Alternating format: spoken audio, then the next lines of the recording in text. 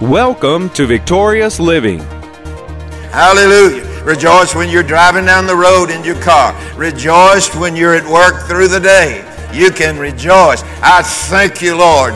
You're still Almighty God. Hallelujah. You know everything about my life. You know everything that I have faced that you brought me through. You know everything that's out there in front of me. You know what the devil's trying to do to me.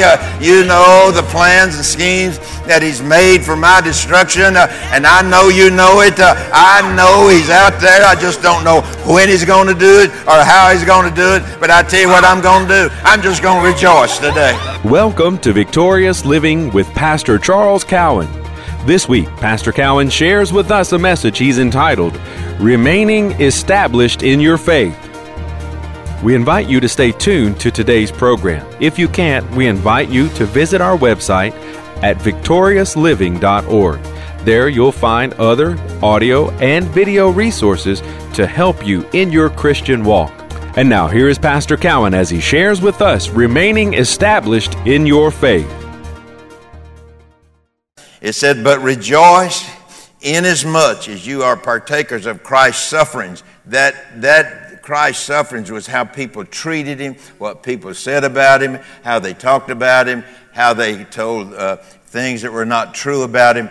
That is the sufferings of Christ that we are enduring or to endure here in this present world. Because you're going to get some folks that don't think very much of you.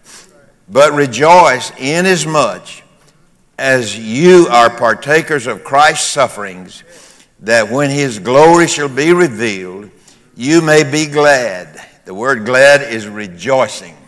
That you may be rejoicing. Hallelujah. Amen. He didn't say that you waited till you had a feeling. He said you rejoice. Amen. With rejoicing. So the word rejoice or joyful, it simply means that you've got some kind of demonstration. You got something that is demonstrated. You're either going to lift a hand, you're going to clap, you're going to pat your foot. Amen. You're just going to do something when you know that the day is bad out there, but you know God is the one that's hand in hand taking you through the day, and you're going to come out on the other end. Just like Paul, you're going to come out on the other end rejoicing, clapping, shouting, however you're doing it. Amen. Patting your foot, whatever, in your church. If you can't lift your hands, pat your foot. Amen. If you can pat both feet, pat both feet. Amen. But rejoicing. He said that we should be rejoicing. Amen. Even in the bad times that's out there. Amen. And so, he said, but rejoice inasmuch as you are partakers of Christ's sufferings. Right now, the body of Christ are partakers of Christ's sufferings and the things that are opposed to us, really wanting to push Jesus, Christians, all out of sight, out of the way. They wanted to do it to Jesus. They did a lot of bad things to Jesus, but he said, you are partakers of Christ's suffering, that when his glory shall be revealed, you may be glad. You may be rejoicing also with exceeding joy. He didn't say just with joy. He said with exceeding joy. Hallelujah. So you can exceedingly joy right there where you're seated tonight. Amen. It doesn't take a lot of energy to do it, so you can do it. You can do it with your voice. You can do it with the lifting of your hand. You can do it with the patting of your foot or your feet. You can do that. Rejoice where you're sitting. Rejoice when you're standing. Rejoice when you're on the way. Hallelujah. Rejoice when you're driving down the road in your car. Rejoice when you're at work through the day. You can rejoice. I thank you, Lord. You're still Almighty God. Hallelujah. You know everything about my life. You know everything that I have faced that you brought me through. You know everything that's out there in front of me. You know what the devil's trying to do to me. You know the plans and schemes that he's made for my destruction. And I know you know it. I know he's out there. I just don't know when he's going to do it or how he's going to do it. But I tell you what I'm going to do. I'm just going to rejoice today. I'm just going to rejoice. Amen. I know I'm going to walk up there into some things that's not good, but guess what? Jesus said, I'm going to be with you. I'm never going to leave you, and I'm going to walk all the way through that with you. I'm going to bring you out on the other side like He brought Paul and Silas out on the other side with exceeding joy. Hallelujah. Joy unspeakable and full of glory. Hallelujah. And somewhere in that joy, you're going to find somebody. You're going to find some healing. You're going to find some deliverance. You're going to find some blessing fulfilled in your life when you know it's out there, but you know who is in here. And you just rejoice. Hallelujah. Amen. Come rejoicing. Come rejoicing. So, apostasy is not the abandonment of one's total faith, but it can also mean the abandonment of a truth in God's Word. So Paul did not want the saints at Thessalonica to abandon their faith because of trouble that had come to them for the preaching of the gospel. Hallelujah. How many of you found out when you tell people you're a Christian and that you are a believer in Christ, that sets the devil off? Oh, yes. Amen. Praise God. All right, let me go just a little bit further. 1 Peter 6, over to the 6th chapter of 1 Peter, that same book, but just moving back to the to 1 Peter 1. Oh, we're still in 1 Peter 1. That's 1 Peter 4. This is 1 Peter 1. Got it. I got it. 1 Peter 1, verses 6 and 7. Wherein you greatly rejoice, though now for a season, if need be, you are in heaviness through manifold temptations, so that the trial of your faith, being much more precious than of gold, that's in the sight of God, more precious than that of gold that perishes, though it be tried with fire, might be found unto praise and honor and glory at the appearing of Jesus Christ.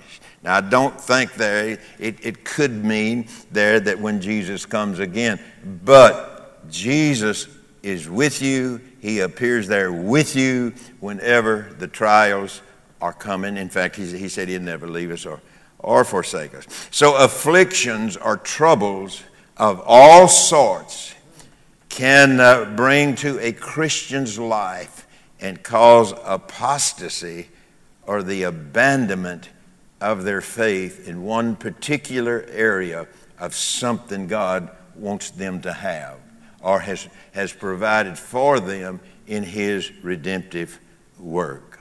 And then 1 Timothy chapter 4 and verse 1. Now the Spirit speaks expressly. Now notice he didn't say the Spirit speaks. Yes, he did say that.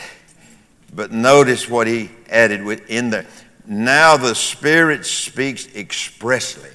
That means the Spirit is speaking with a lot of expression to them. It's like, I told you and I mean it, you know. And so the Spirit speaks expressly. Amen. Wherein, let me get it right. So now the Spirit speaks expressly that in the latter times, how many believe we are in the latter days, end time, however we word that in the latter times some shall depart from the faith or abandon their faith or apostatize their faith. And so Timothy's telling us the Spirit speaks expressly that in the latter times or latter days, some shall depart from the faith or abandon their faith, giving heed to seducing spirits. Now these spirits that lead astray, amen, these are not spirits that shows up in your house with horns and a pitchfork. No. These spirits are very seducing. They're very, very, very, very are able to appeal to our thinking. These seducing spirits. The Spirit speaks expressly that in the latter times some shall depart from the faith, abandon their faith, or apostatize from their faith, giving heed, listening to seducing spirits, spirits that lead astray. That's the kind of spirit he's talking about. These seducing spirits that lead people astray. And so he says that the Spirit is speaking expressly to us about it in the latter days. So Satan is at work.